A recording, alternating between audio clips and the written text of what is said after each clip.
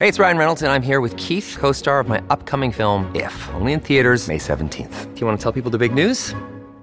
All right, I'll do it. Sign up now and you'll get unlimited for $15 a month and 6 months of Paramount Plus Essential Plan on us. MintMobile.com/switch. Upfront payment of $45 equivalent to $15 per month. Unlimited over 40 gigabytes per month. Face lower speeds. Videos at 480p. Active Mint customers by 531.24 get 6 months of Paramount Plus Essential Plan. Auto renews after 6 months. Offer ends May 31st, 2024. Separate Paramount Plus registration required. Terms and conditions apply if rated PG.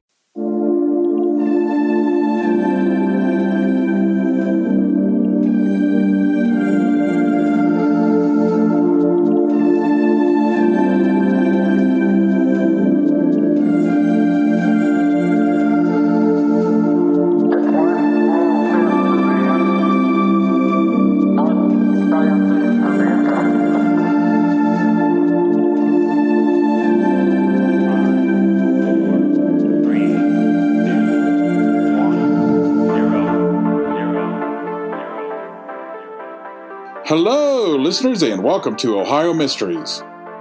The holidays are upon us, and Ohio Mysteries wants to thank you for tuning in 2 times a week to listen to our show. Please tell a friend or family member about us. It is the fastest way we can grow. Also, if you haven't already, please head on over to our Facebook group. Just search Ohio Mysteries inside Facebook, and you will find us. Now, let's throw another log on the fire, campers. It's time for a new mystery.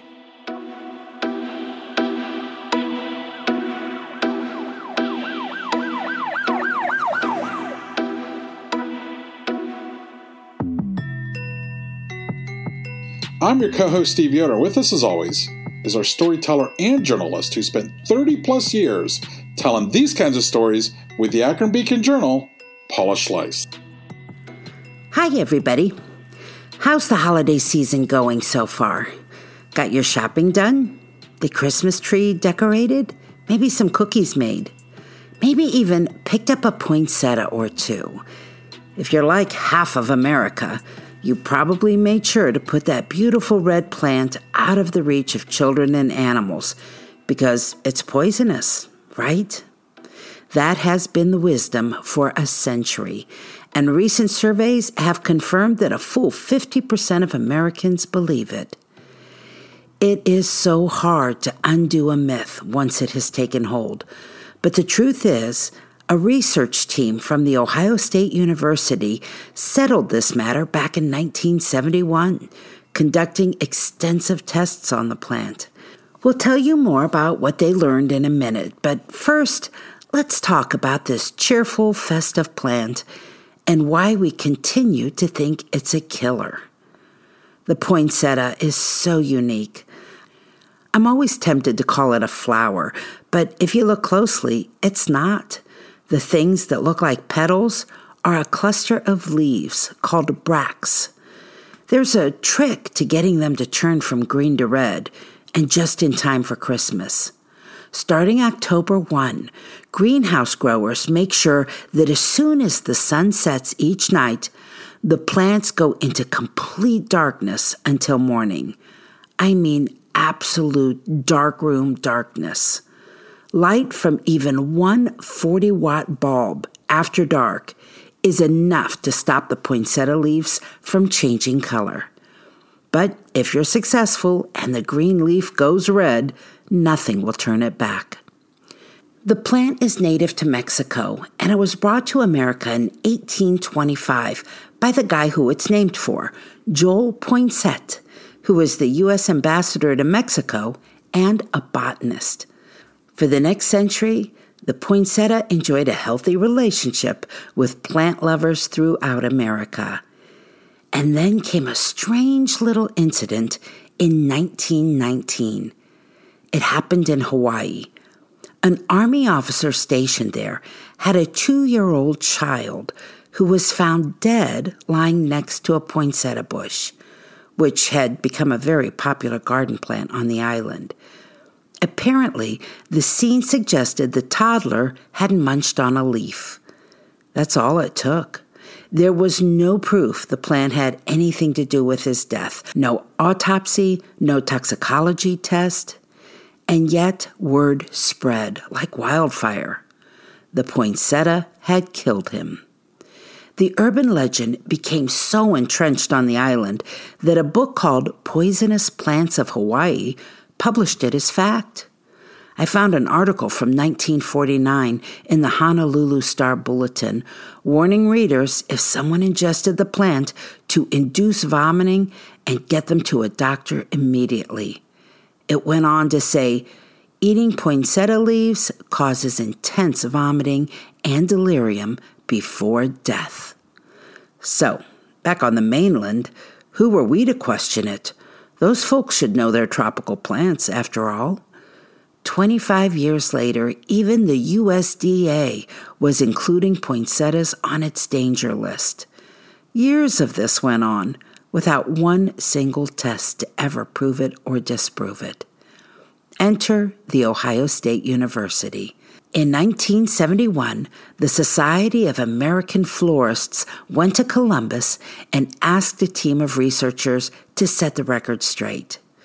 So they stuffed a bunch of poinsettia leaves in a blender with a liquid solution, mixed it all up, and fed it to 55 rats. The Consumer Product Safety Commission, by the way, accepts those kind of animal tests in deciding if a product is harmful to humans. According to the results published in the journal Toxicon, the plant had no effect on the rats. Nobody died. There were no symptoms. It didn't change their dietary intake or affect their general behavior. They fed the rats pureed stems, even the white sap the plant produces.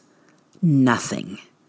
The amount the rats were given was the same as giving a 50-pound child the equivalent of 500 poinsettia leaves. Many researchers followed up to verify the same results.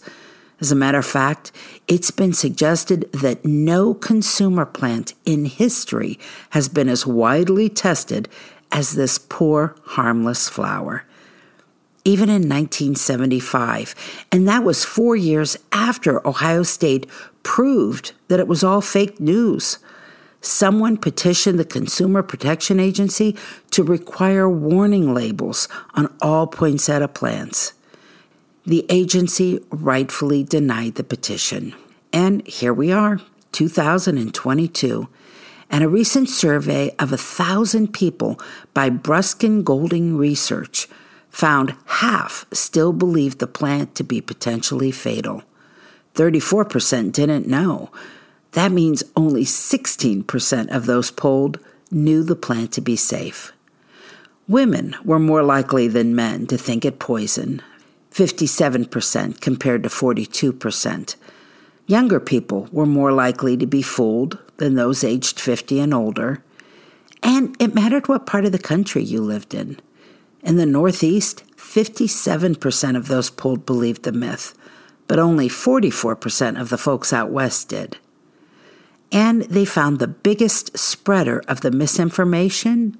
Word of mouth. 43% of them said that's how they learned. Now, none of this means you should start snacking on your plant or using it in your cooking. It probably tastes awful, and it isn't easily digested. But a tummy ache is not the same thing as being poisoned. Heck, if you tried to eat the leaves off of any ornamental plant, you'd probably throw that up too.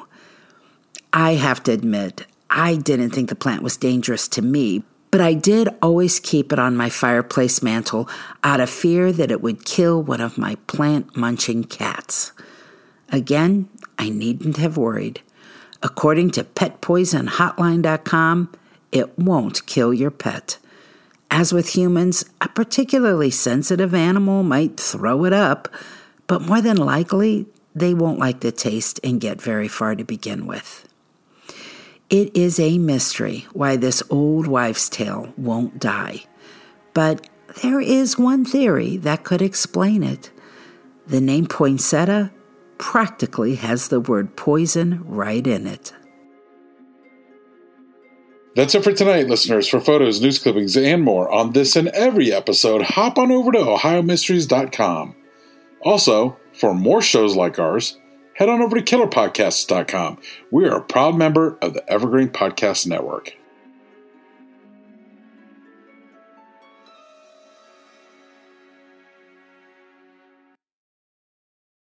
With the Lucky Land Slots, you can get lucky just about anywhere. This is your captain speaking. We've got clear runway and the weather's fine, but we're just going to circle up here a while and get lucky. No, nothing like that. It's just these cash prizes add up quick. So I suggest you sit back, keep your tray table upright, and start getting lucky. Play for free at LuckyLandSlots.com. Are you feeling lucky? No purchase necessary. Void where prohibited by law. 18+ terms and conditions apply. See website for details.